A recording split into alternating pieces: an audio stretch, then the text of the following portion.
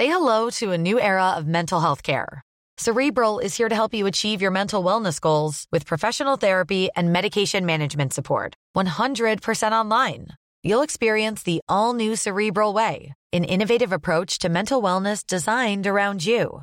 You'll get a personalized treatment plan from a therapist, prescriber, or both in a safe and judgment-free space. Your Cerebral therapist or prescriber will outline a customized plan with clear milestones along the way, so you can get to feeling your best. With Cerebral, you're not alone in your mental health journey. We're here to empower you to live a fulfilling life. So take that first step towards a brighter future and sign up today at Cerebral.com/podcast and use code ACAST to get 15% off your first month. Offer only valid on monthly plans. Other exclusions may apply. Offer ends July 31st, 2024. See site for details. Hey, I'm Ryan Reynolds. At Mint Mobile, we like to do the opposite of what Big Wireless does. They charge you a lot. We charge you a little. So naturally, when they announced they'd be raising their prices due to inflation, we decided to deflate our prices due to not hating you. That's right. We're cutting the price of Mint Unlimited from $30 a month to just $15 a month. Give it a try at mintmobile.com/switch. $45 up front for 3 months plus taxes and fees. Promo rate for new customers for limited time. Unlimited more than 40 gigabytes per month. Slows full terms at mintmobile.com.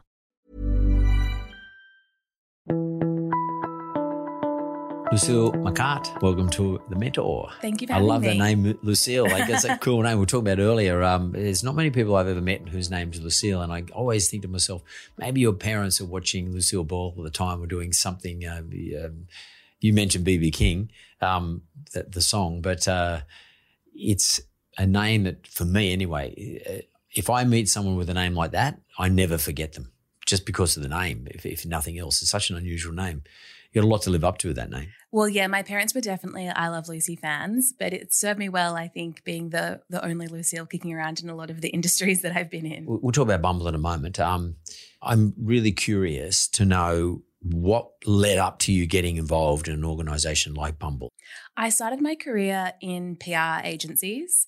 I worked at 2 different agencies over the course of nearly 10 years, and I had such an incredible experience there working on brands that I never would have got the opportunity to do if I'd been in in-house roles. I worked on brands like Priceline, Specsavers, Mumm Champagne, Westpac, really big, diverse range of industries as well. That really, I think, gave me a really good understanding of different businesses. I worked for telcos, I worked for beauty companies, I worked for all sorts of things in that time. And then probably about 8 years in to my career, maybe a bit less, Bumble became a client of mine.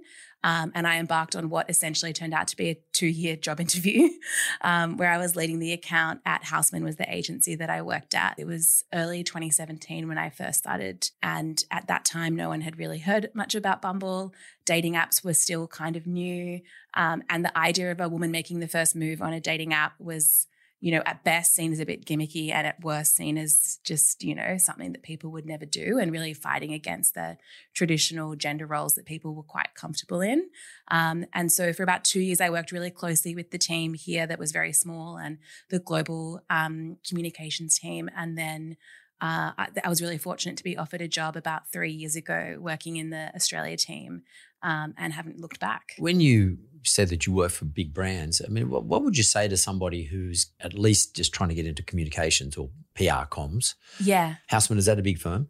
It was quite big. The agency I started at was called Map and Page, and that was much smaller. And that was absolutely like the best possible thing I could have done, because when you're in a small team, you are sitting across the table from your director, you're hearing the conversations that they have, you're exposed to every single level of the business. You have to pull your weight a lot. There's very little room to hide in those kind of small team environments, but you learn quick and you get exposed to what every other person is doing. And I think that's so valuable. So definitely starting small and then slowly working my way into bigger organizations, I think really set me up for success. What skill are you gaining? Is it people skills, or is it how to best amplify the brand that you're working for? Well, what are the skills that you're picking up? I think there's definitely all of those, but it's also things like language. You get to understand the type of language they use, the way they communicate, how that language might shift from talking to a client to talking to a journalist. And I think such an important part of PR that is often overlooked is the skills that it takes to deal with journalists. As I'm sure you would understand, as someone that deals with the media, it is a really specialist skill. And I think it probably a lot of the time PR is considered a lot of soft skills, or it's considered, more of a frivolous industry. But, journalists can smell fear on you from a mile away. Or bullshit. Yeah, exactly. And they'll call you out on it and they'll tell you. And, I definitely had a few. My most memorable is when I spoke to someone from the Gold Coast Bulletin, and I pitched them something when I would have been like 21 or 22. And he was like, yeah, great, I'll put it in the Sunday edition.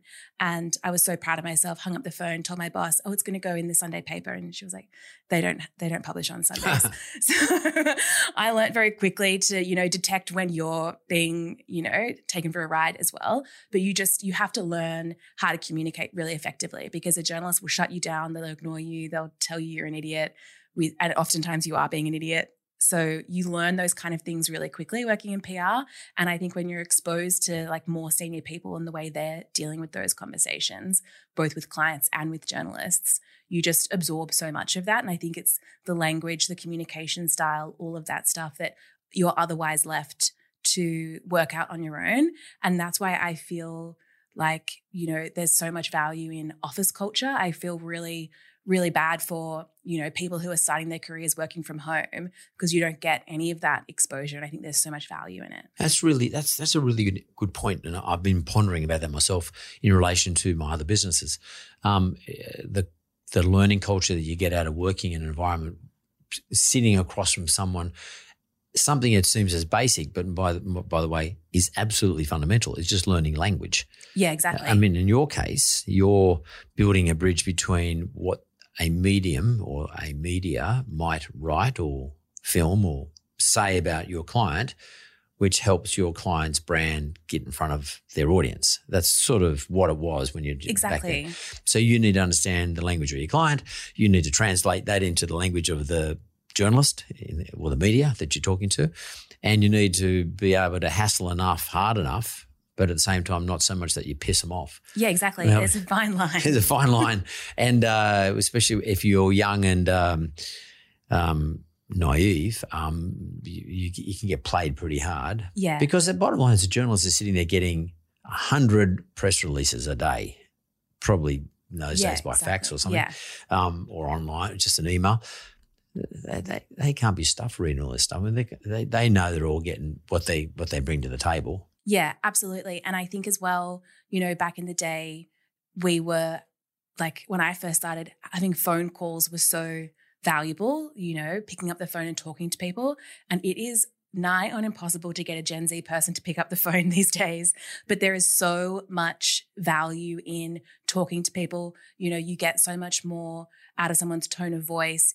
Someone can say something over the phone and you learn 5 more things than you did if they said that over email. So I think there's like so much value in talking to people, having that communication, and even things like seeing how your boss deals with legal and finance and all the other different parts of the business, that you hear those conversations, you see the way they deal with those, you see how they problem solve, and I think the challenge with this working from home environment that a lot of people are coming up in now is none of that stuff is visible. And I think there's so much value in that visibility. And that's what I had so much of in my early career that really helped me. Your role as head of APAC for Bumble today, like what things do you still fall back on? I think work ethic for sure. When you're in a small team that has a large remit, there's nowhere to hide. You have to really pull your weight and show your value. And it taught me unbelievable work ethic, and also like the ability to get excited about what you're doing and feel passionate. And I think PR is one of those amazing industries where you really get to see the output of your work, and it's very clear whether you succeeded or failed because your story lands or it doesn't. I think that people drop out of the PR industry in the early years a lot because that is either for you or not for you. That is either something that excites you or something that terrifies you. And that's just a personality thing. So I think that work ethic was so valuable. I also think communication, like we just discussed, like how you use language to communicate with different types of people, how you adapt that to different environments, and then those problem solving skills. When you don't have a lot of resources, which is something that has definitely benefited me being at Bumble, being in this region, when you don't have a lot of resources, when you don't have a strategy team and a creative team and a designer and all those kind of things, you have to wear all those hats yourself. And so it really taught me how to be creative, how to think outside the box, and how to do many different roles at once and juggle all those different things. And then when you went to work for Houseman, the bigger organisation, did that largely leave you with a whole lot of confidence in yourself? Because oh yeah, I was very confident from the moment I walked in there, probably overly so. But talk about that, because I think that's really important. Confidence in what you think you can do after being exposed to big names, big brands, like you said, Westpac, et cetera. They're big brands and they're demanding, and they spend big dollars. You deal with important people in those environments. It's a big obligation and responsibility to do the right thing by them. You can stuff their brand up in a second, and they will come down on you like a ton of bricks. You can ruin a business pretty quickly. What level of confidence did you get out of being in those sorts of organizations, and how did you carry that into Bumble? It gives you a sense of confidence if you can be trusted to go into a meeting with a marketing lead at Westpac and give your opinion on something and do it well. I'm sure if it goes badly, then you probably have a different experience to what I have. But when the people that you work for give you that level of trust, then that gives you a sense of confidence that carries through into other things. So I had that experience at the first agency that I worked with. And then I went into Houseman with only a few years experience, but with an enormous amount of confidence in my ability, because I'd had that positive reinforcement. And I had that experience that you do get in PR of being validated by seeing the proof of your work. There's not a lot of industries where you get that immediate proof of your work. I went into my next role with a lot of confidence to, walk into the CEO's office and say hi and tell her about myself and build a relationship and talk about, what I was interested in, what I wanted to do. And I don't think you always have that, but it's really valuable when you can build that confidence. Yeah, that's an interesting point you just made about quick gratification in terms of output or results. So as you say, if I employ you, and you assume you're a PR firm, and I employ you to promote my brand, and you get it in the front page of the Financial Review or something like that, and you present that to me, that's early gratification. When you think about how tough the PR industry can be, which often doesn't get spoken about, but you've got clients who often are putting a lot of pressure on you, maybe aren't always, that happy with the work that you're doing or really want to see results quickly. And then on the other side, you've got the media who also hate you a little bit, so you're in this kind of sandwich of a high pressure environment. So that quick gratification or that instantaneous results or that, almost immediate results is really important. That's the payoff. That's why people do it, because if you were in that kind of environment where you've got a client who might hate you, a journalist who might hate you, the benefit of that is being able to see the value and being able to prove the value of what you've done fairly quickly. I don't think that you would find a lot of people in a profession like that if you didn't have that ability to see the results of your labor as quickly and as visibly as what you do in PR. Did you ever have a Ruby Princess moment, where, if you remember the Ruby Princess, the ship came in here, imagine being the PR person for that ship during, a period when it basically introduced COVID into Australia as a result of the government stuffing things up and, not openly, but, and then imagine if you had to look after the Ruby Princess as the PR organisation. Did you ever have an impossible period with any of your clients? You don't need to name the client, but where it's sort of whatever way I go, I'm going backwards here. Yeah. I never had anything on the scale of the Ruby Princess. No, probably no one ever has. Touch wood. I think that's exceptional, but I always have a internal moment of silence for the PR person whenever I see anything happening like that, because I know that they're caught in a bit of a shit sandwich probably. Yep. But I feel like there is a real skill in understanding in a situation like that. Sometimes there is a lot to communicate and sometimes there is nothing to communicate. And in those crises, it's about trying to find the balance of we need to show up, we need to be visible, but we need to understand what people actually want to hear from us. And sometimes it's nothing, Sometimes if you can't add value to a conversation, sometimes it's your job to sit back and, assess when the appropriate moment is to comment on something, what action needs to be taken. It's not always best to rush into responding to something like that.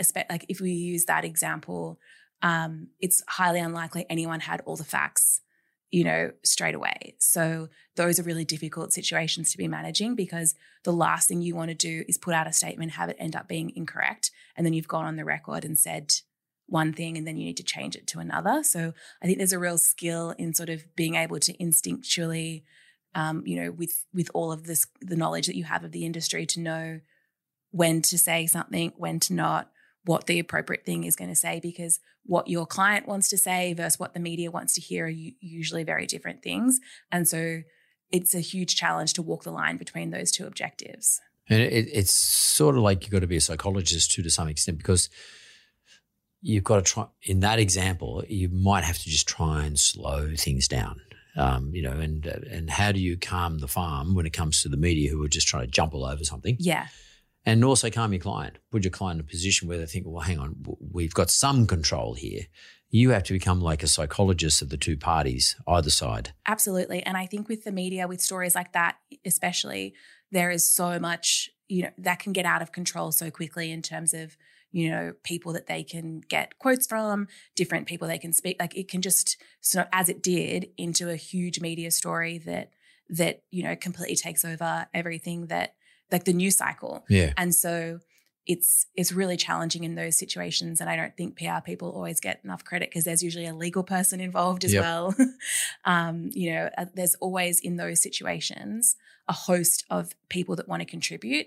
And it's the job of a communications professional to then distill all those different perspectives into one externally facing message that is also going to satisfy the demands of the media, which is a whole other consideration. So, if you're a communications professional in that situation, you have to understand the legal position. You have to understand the regulatory position. You have to understand all of those different things, but then also be able to communicate back to those people what's expected from a journalist or what's expected from the media.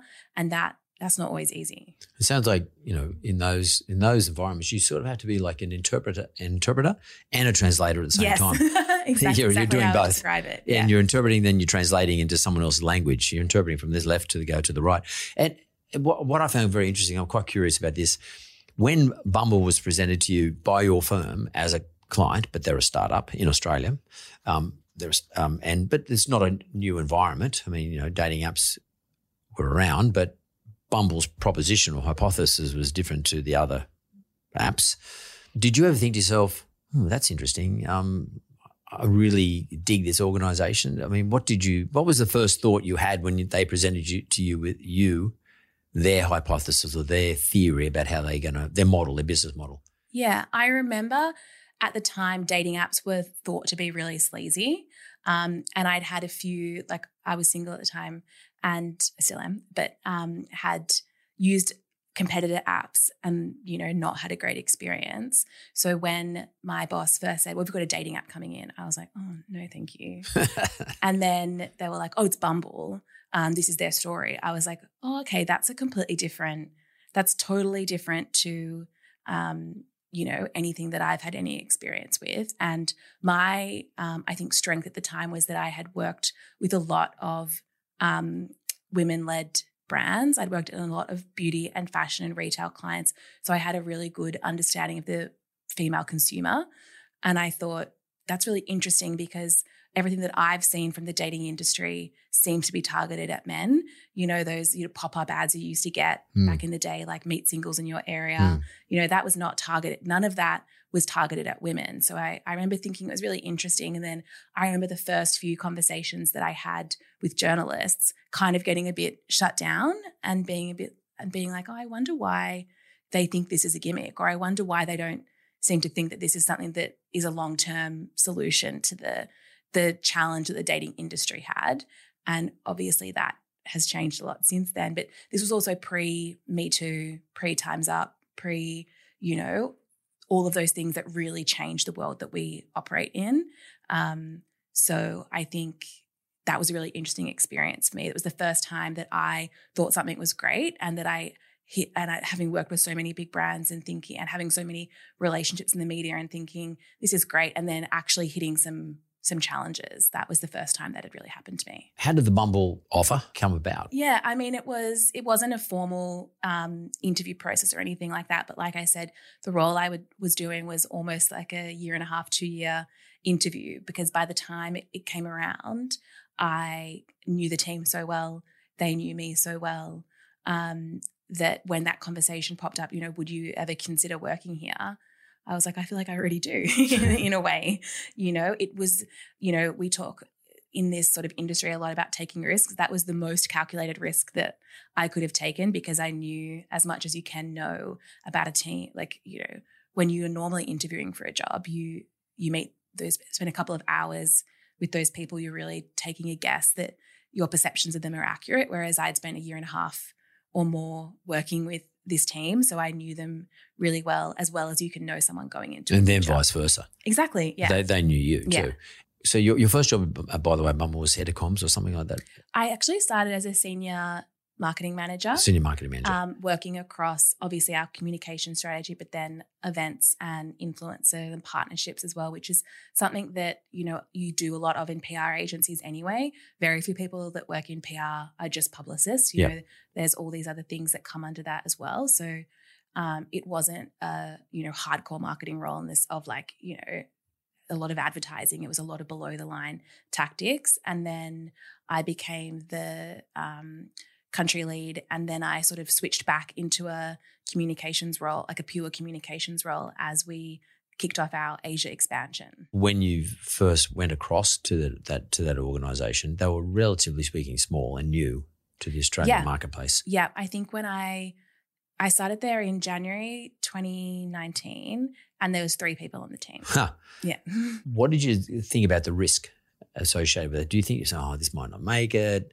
I mean, I like the hypothesis, but it's got to be properly tested, and it's got to build traction. I mean, what are the thoughts going through your head when you move from a big PR firm with big clients and been around a long time, like Housemans have, to moving into an environment where it's small, startup, effectively, risk? Yeah, I mean, the team here that had built it up until that time that I'd been working with had done so much and had done such great work that I wasn't necessarily ever kind of thinking this isn't going to work. I really believed that it was. But what was the biggest difference is when you are in an agency environment, you're very much on a track.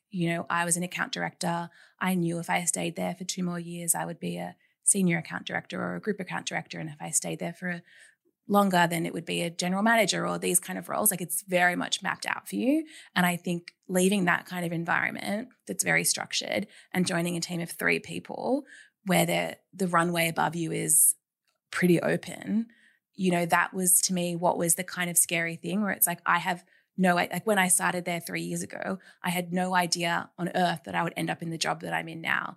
The runway was, very open, but, kind of very unclear what it would lead to and, what it might lead to in the future in terms of what your next job might be. Whereas I previously, before that, had been very much on that agency track. I was in agency roles. I would, thinking about my next move would be what other agency I'm going to work for. Whereas now it would be like, well, now I've kind of blown that up. Like, it could kind of be anything.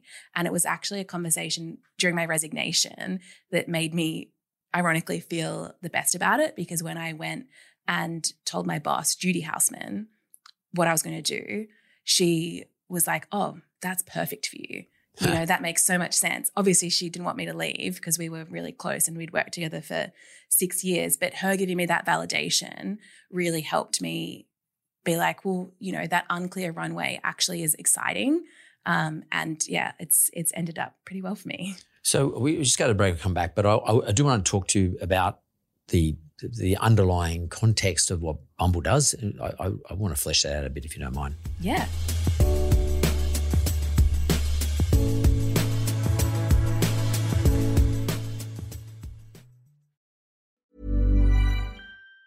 Say hello to a new era of mental health care. Cerebral is here to help you achieve your mental wellness goals with professional therapy and medication management support. 100% online. You'll experience the all-new Cerebral Way, an innovative approach to mental wellness designed around you. You'll get a personalized treatment plan from a therapist, prescriber, or both in a safe and judgment-free space. Your Cerebral therapist or prescriber will outline a customized plan with clear milestones along the way, so you can get to feeling your best. With Cerebral, you're not alone in your mental health journey. We're here to empower you to live a fulfilling life. So take that first step towards a brighter future and sign up today at Cerebral.com/podcast and use code ACAST to get 15% off your first month. Offer only valid on monthly plans. Other exclusions may apply. Offer ends July 31st, 2024. See site for details. Tired of ads barging into your favorite news podcasts? Good news. Ad-free listening is available on Amazon Music for all the music plus top podcasts included with your Prime membership. Stay up to date on everything newsworthy by downloading the Amazon Music app for free or go to amazon.com/news ad free. That's amazon.com/news ad free to catch up on the latest episodes without the ads.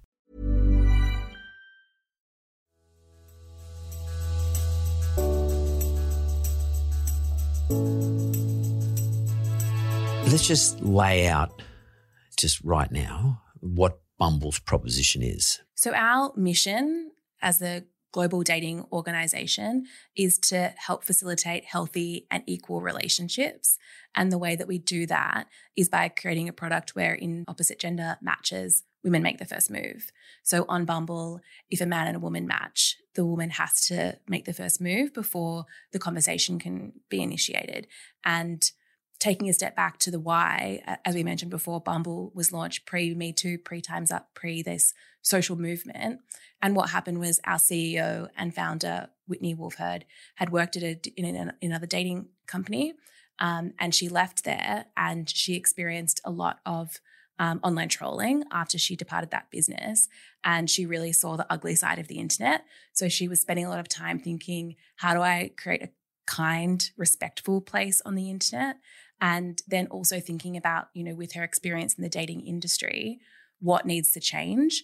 And, her insight was she knew so many smart, successful women who were fighting the gender pay gap, who were really making strides in equality in their professional lives, but would go to a bar after work and wait for a man to approach them, or wait for a man they're talking to ask for their number, wait for them to ask them out on a date. And she just thought, this doesn't make any sense. I want to flip that on its head. I want to make it so that women have to make the first move. And I want to see how that changes the nature of a first conversation, because a lot of the problems on dating apps are unwanted messages and that kind of harassment. And so it was like, how can we change that from the starting point and see what difference that makes? And so that was kind of how the idea was born. And then we kind of came along at the same time that this real social movement was happening. So I think if you're thinking about it from a business point of view, whether you're thinking about dating, whether you're thinking about food and beverage, whether you're in homeware, whatever industry you're in, where she really found success was identifying a problem and trying to work out the best way to fix it. So I think if you're thinking about wanting to disrupt an industry, it's really thinking about, well, what is the problem? What is the problem to solve? What's the tension point? How can I play a part in resolving that? Yeah, so what was the problem? Because, the broader problem is, how do I meet somebody, male or female, to each other? But below that, there's a subset of another problem, and that is, as you said, trolling and unwanted messages and, just things which lack consent or invitation. Yeah, absolutely.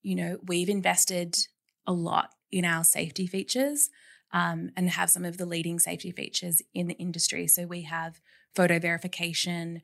We have a feature called Private Detector that automatically blurs. It uses AI to notify you if they think you've been sent a lewd image, and it blurs it. So you have the option to view that or not view that or report it, or, it's really targeted at non-consensual image sharing. If it's consensual, You can do whatever you would like. So we've invested a lot in their safety features, but that sort of harassment, that trolling, that was sort of one part of it. But I think at the essence of what was happening then and what is still happening now to a degree, and why Bumble still has such an important role in culture and in the industry, is I think we are having these huge debates and making huge change in gender roles in so many parts of life. But a lot of us are still stuck with really traditional attitudes when it comes to dating. We're still having conversations around who should pay for the first date, who should ask someone out, and we still are trapped in a lot of really gendered thinking when it comes to how relationships start.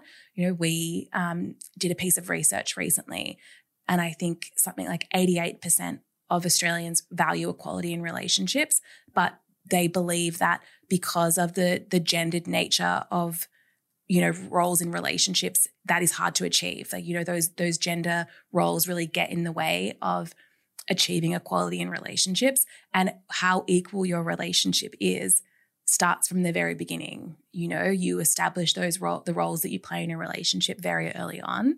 So think about things like, for example, there's still a lot of stigma around men that might want to be stay-at-home dads, for example, and women that want to be the income earner that doesn't stay at home with the kids. And that's probably getting a bit further down the line into relationships. But I think it speaks a lot to, our research that I just mentioned also spoke to the fact that men still feel a lot of pressure to be the high income earner in a relationship, because the psychology behind that is that they still view the masculine role in a relationship as being the breadwinner, earning the money, taking care of the family. And in an age where, women are experiencing so much success professionally, it actually doesn't make sense that the man still needs to be the breadwinner. What we're trying to do is even the table, but there is a huge tension point that comes to when you do that professionally, but you still have these very gendered social and personal roles, that creates a lot of conflict in interpersonal relationships. So that's the problem that we're trying to solve, is trying to say there are actually no rules. There are no rules that says women have to do this and men have to do this. It's up to you how you want to live your life. You set the rules. Yeah, you set the rules. But in your case, the woman, because I'll be honest, I've never been on any of the dating sites. But if we go back to the very first one, the very, very first thing you said, who pays for the first date, for example, putting aside people who fit in a certain age group like me, who just have a traditional view, because that's what I've never really thought about it, because I haven't had to exercise my mind around it. You, generally speaking, the guy paid for the first date. I mean, just generally speaking, right? But I don't know why, but that's just a traditional thing that would be in my head. But how does Bumble address those sorts of things right at the very beginning? Yeah, I think the psychology behind women making the first move on Bumble is about what change does that make to the conversation. And if the woman is put in what is traditionally the role of the man, how does she do that? How does she, choose to start a conversation? How does that then impact the way that you get to know each other and the dynamics of that relationship? Because what it's doing is it's flipping the traditional gender dynamics in reverse, and then sort of leaving it up to those two people to then say, well, we've kind of already done it differently to how tradition would expect. So then everything else can be done differently as well. It's giving them license to do that. So it's sort of really creating optionality at the beginning, and you can opt in or opt out of whatever the rules are. So I get that. That makes sense to me. And can you give me a sense then of Bumble's education obligation to your users, both male and female? We have something called the Bumble Pledge. So when you first download the app, when you're setting up your profile, before you can do anything, it asks you to agree to our pledge, which lists our brand values, which are kindness, respect, equality, and inclusivity. And it basically asks you to take the pledge to say, by using this app, I agree to uphold these values. So that's from the very first interaction that you have with the product. And then throughout our marketing and our campaigns, the research that I just mentioned formed a really big part of a campaign we just ran in March called The Romance Gap, talking to our audience about these kind of topics and talk to them about how, that kind of conversation that we're having of there are other ways to develop relationships, and there are no rules. There are, that feeling, the romance gap is like how we view what happens in relationships in the same way as how the gender pay gap plays out professionally. The romance gap is what happens in relationships when people don't have equal footing. And I think that the biggest thing about equality between gender is understanding that the traditional way of doing things, there's a lot of dialogue out there about how that impacts women, but it negatively impacts men as well, because any scenario where you tell people they have to behave in a certain way or fit in a certain box limits them. And there are some men out there who might be totally fine with the traditional way of doing things, and there are some women who are totally fine with that as well. It's not about saying everyone has to do it this way. It's about saying there are women who want something different and there are men that want something different as well. So it's up to you. You have the ability to build the type of life and the type of relationships that you want. You're saying that Bumble actually runs campaigns. So So you've just done the Romance Gap campaign. I presume you're going to do research and you come back and you say, this is our findings and this is the interpretation of the research. And, we're sharing it with you. It's part of our pledge anyway. Do you do this like monthly, or how often do you have to do these? We run these kind of campaigns probably 2 or 3 times a year, and they're supplemented with the Bumble pledge that we mentioned, and in-app activity and things going up on our social channels every day that talk to these kind of topics. Like if you follow Bumble on Instagram, you'll be seeing, IGTV reels, static posts, all these kind of things that talk about these kind of topics and encourage that dialogue with our audience about all these exact things that we said. And is that your role? Is that part that comes under part of your role? Yeah, absolutely. We have a lot bigger teams now than when I started. So we have people that look after our social channels and big marketing teams who are responsible for all this output. But what is really important role for the comms team to play in Bumble and in any organization is making sure that we're consistently messaging the same thing to our audience, so they hear the same thing from us all the time, and that corporate brand and that consumer brand stay consistent. So when you worked in PR, you were able to get early gratification. You could see a publication talking about your client's brand, I should say, as a result of your client's request, and therefore the client's happy to pay the retainer. What is your measure of success now at Bumble then? What do you sort of lean into to see, wow, that worked? Yeah, I mean, I still get what we used to call in agency the coverage high, which is that high you get from seeing, your brand in the newspaper or on TV or any of those things. That still is really exciting for me. But now in this role that I'm in, it's about, we measure things off brand awareness, whether a campaign increased our brand awareness among Gen Z, for example, because there's a lot of Gen Z women that are starting to use dating products that weren't around for Me Too. They were in high school. They don't understand, they didn't hear our original story. So it's about making, have we increased brand awareness amongst people that might not have heard of Bumble? Have we also, what messaging is coming through in these articles? How are we getting, what is this campaign or this coverage doing for our brand? Is it increasing this metric? Is it sharing this message? Is it featuring couples that have met on Bumble, showcasing our success? Yep. All of those kind of things. And then my role now also looks at Singapore, Philippines, India, New Zealand, and it's different in every market as well, because in a market like India, for example, where dating itself is a new trend, so many, young people in India still meet through matchmaking services or arranged marriages. So the concept of, people being empowered to date is new, let alone using dating apps. Showcasing people that have met on Bumble that are now engaged or married or in committed relationships is really important to proving the case for Bumble. Whereas in Australia, we've kind of already established that, most people know someone that met their partner on Bumble. So the challenge in every market is different as well. What do you have in terms of numbers now? Because, of course, you cover a lot of countries. You cover a lot of countries.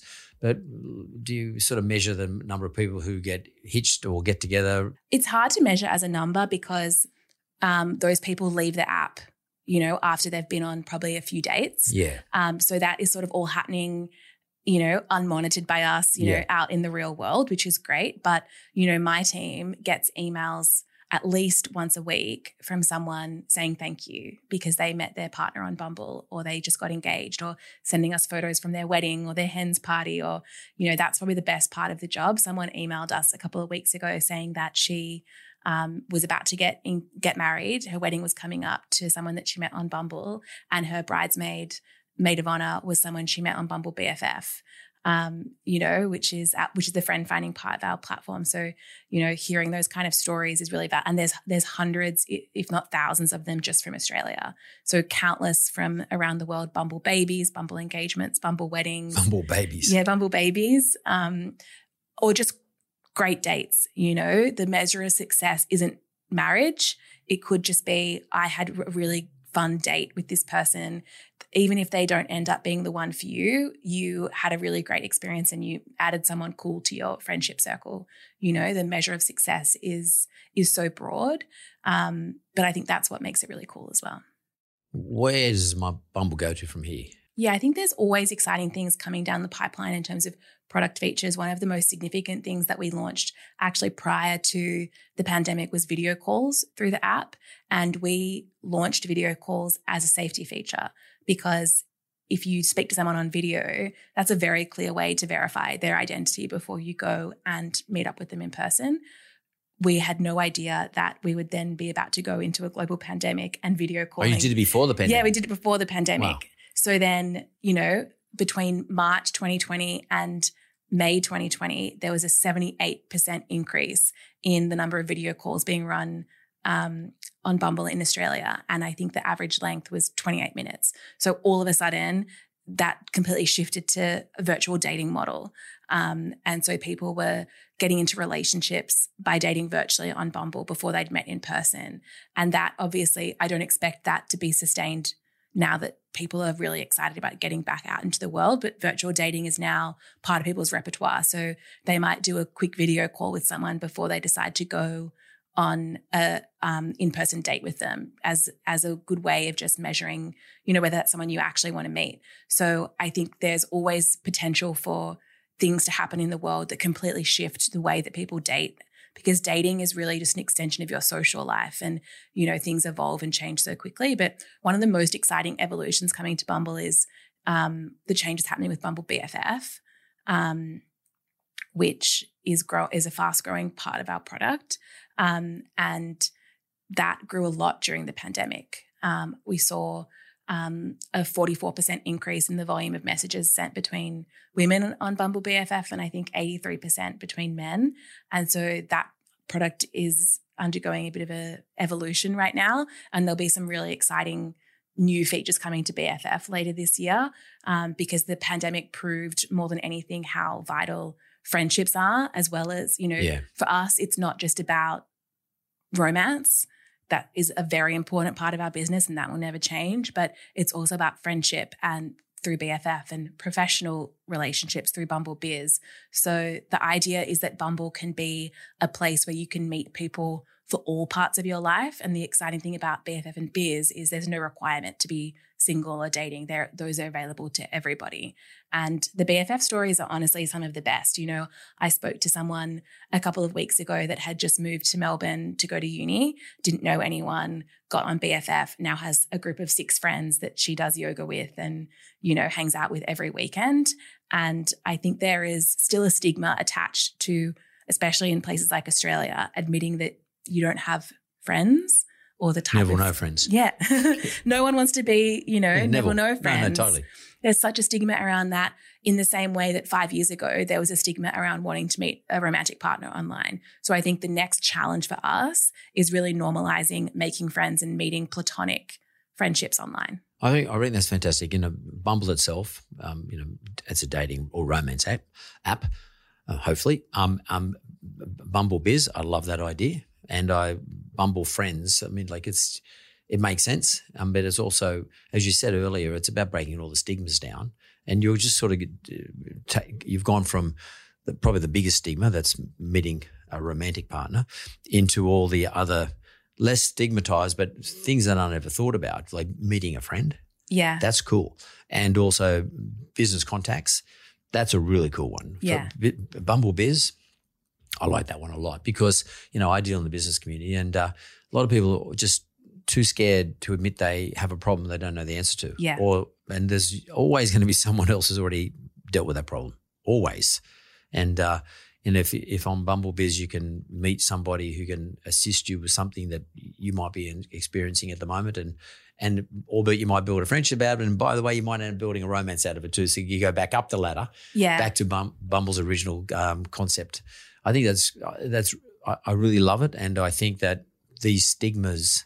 By the way, I might just ask you quickly: all of those other ones, BFF and Biz, are they female initiated?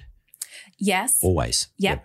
So women make the first move on all parts of on every part on every part of the app. Yep. And I think what's really cool about BFF and Biz especially is that they are geo-located in the same way as the dating app is. So for example, if you're using BFF, you can find people that are living within 5 kilometers of you rather than sort of casting that really wide net, because if you want someone to go to yoga with you, you don't necessarily want someone that lives on the other side of the city.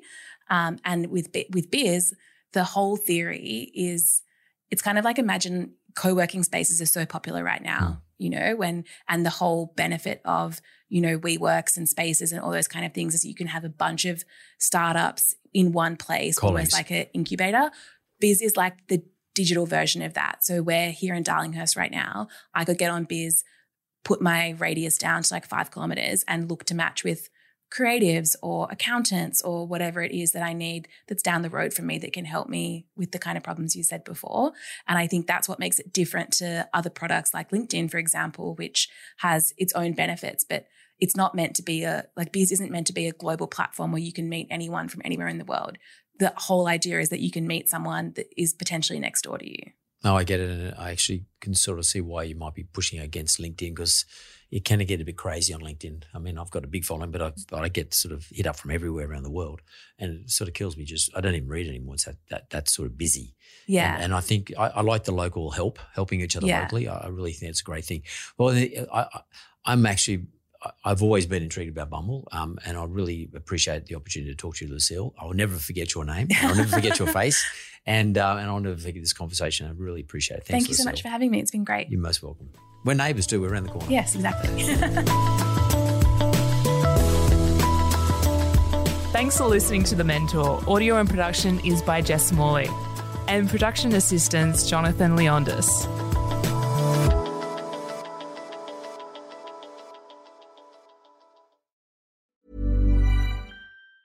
Tired of ads barging into your favorite news podcasts? Good news. Ad-free listening is available on Amazon Music for all the music plus top podcasts included with your Prime membership. Stay up to date on everything newsworthy by downloading the Amazon Music app for free, or go to amazon.com/news ad free. That's amazon.com/news ad free to catch up on the latest episodes without the ads.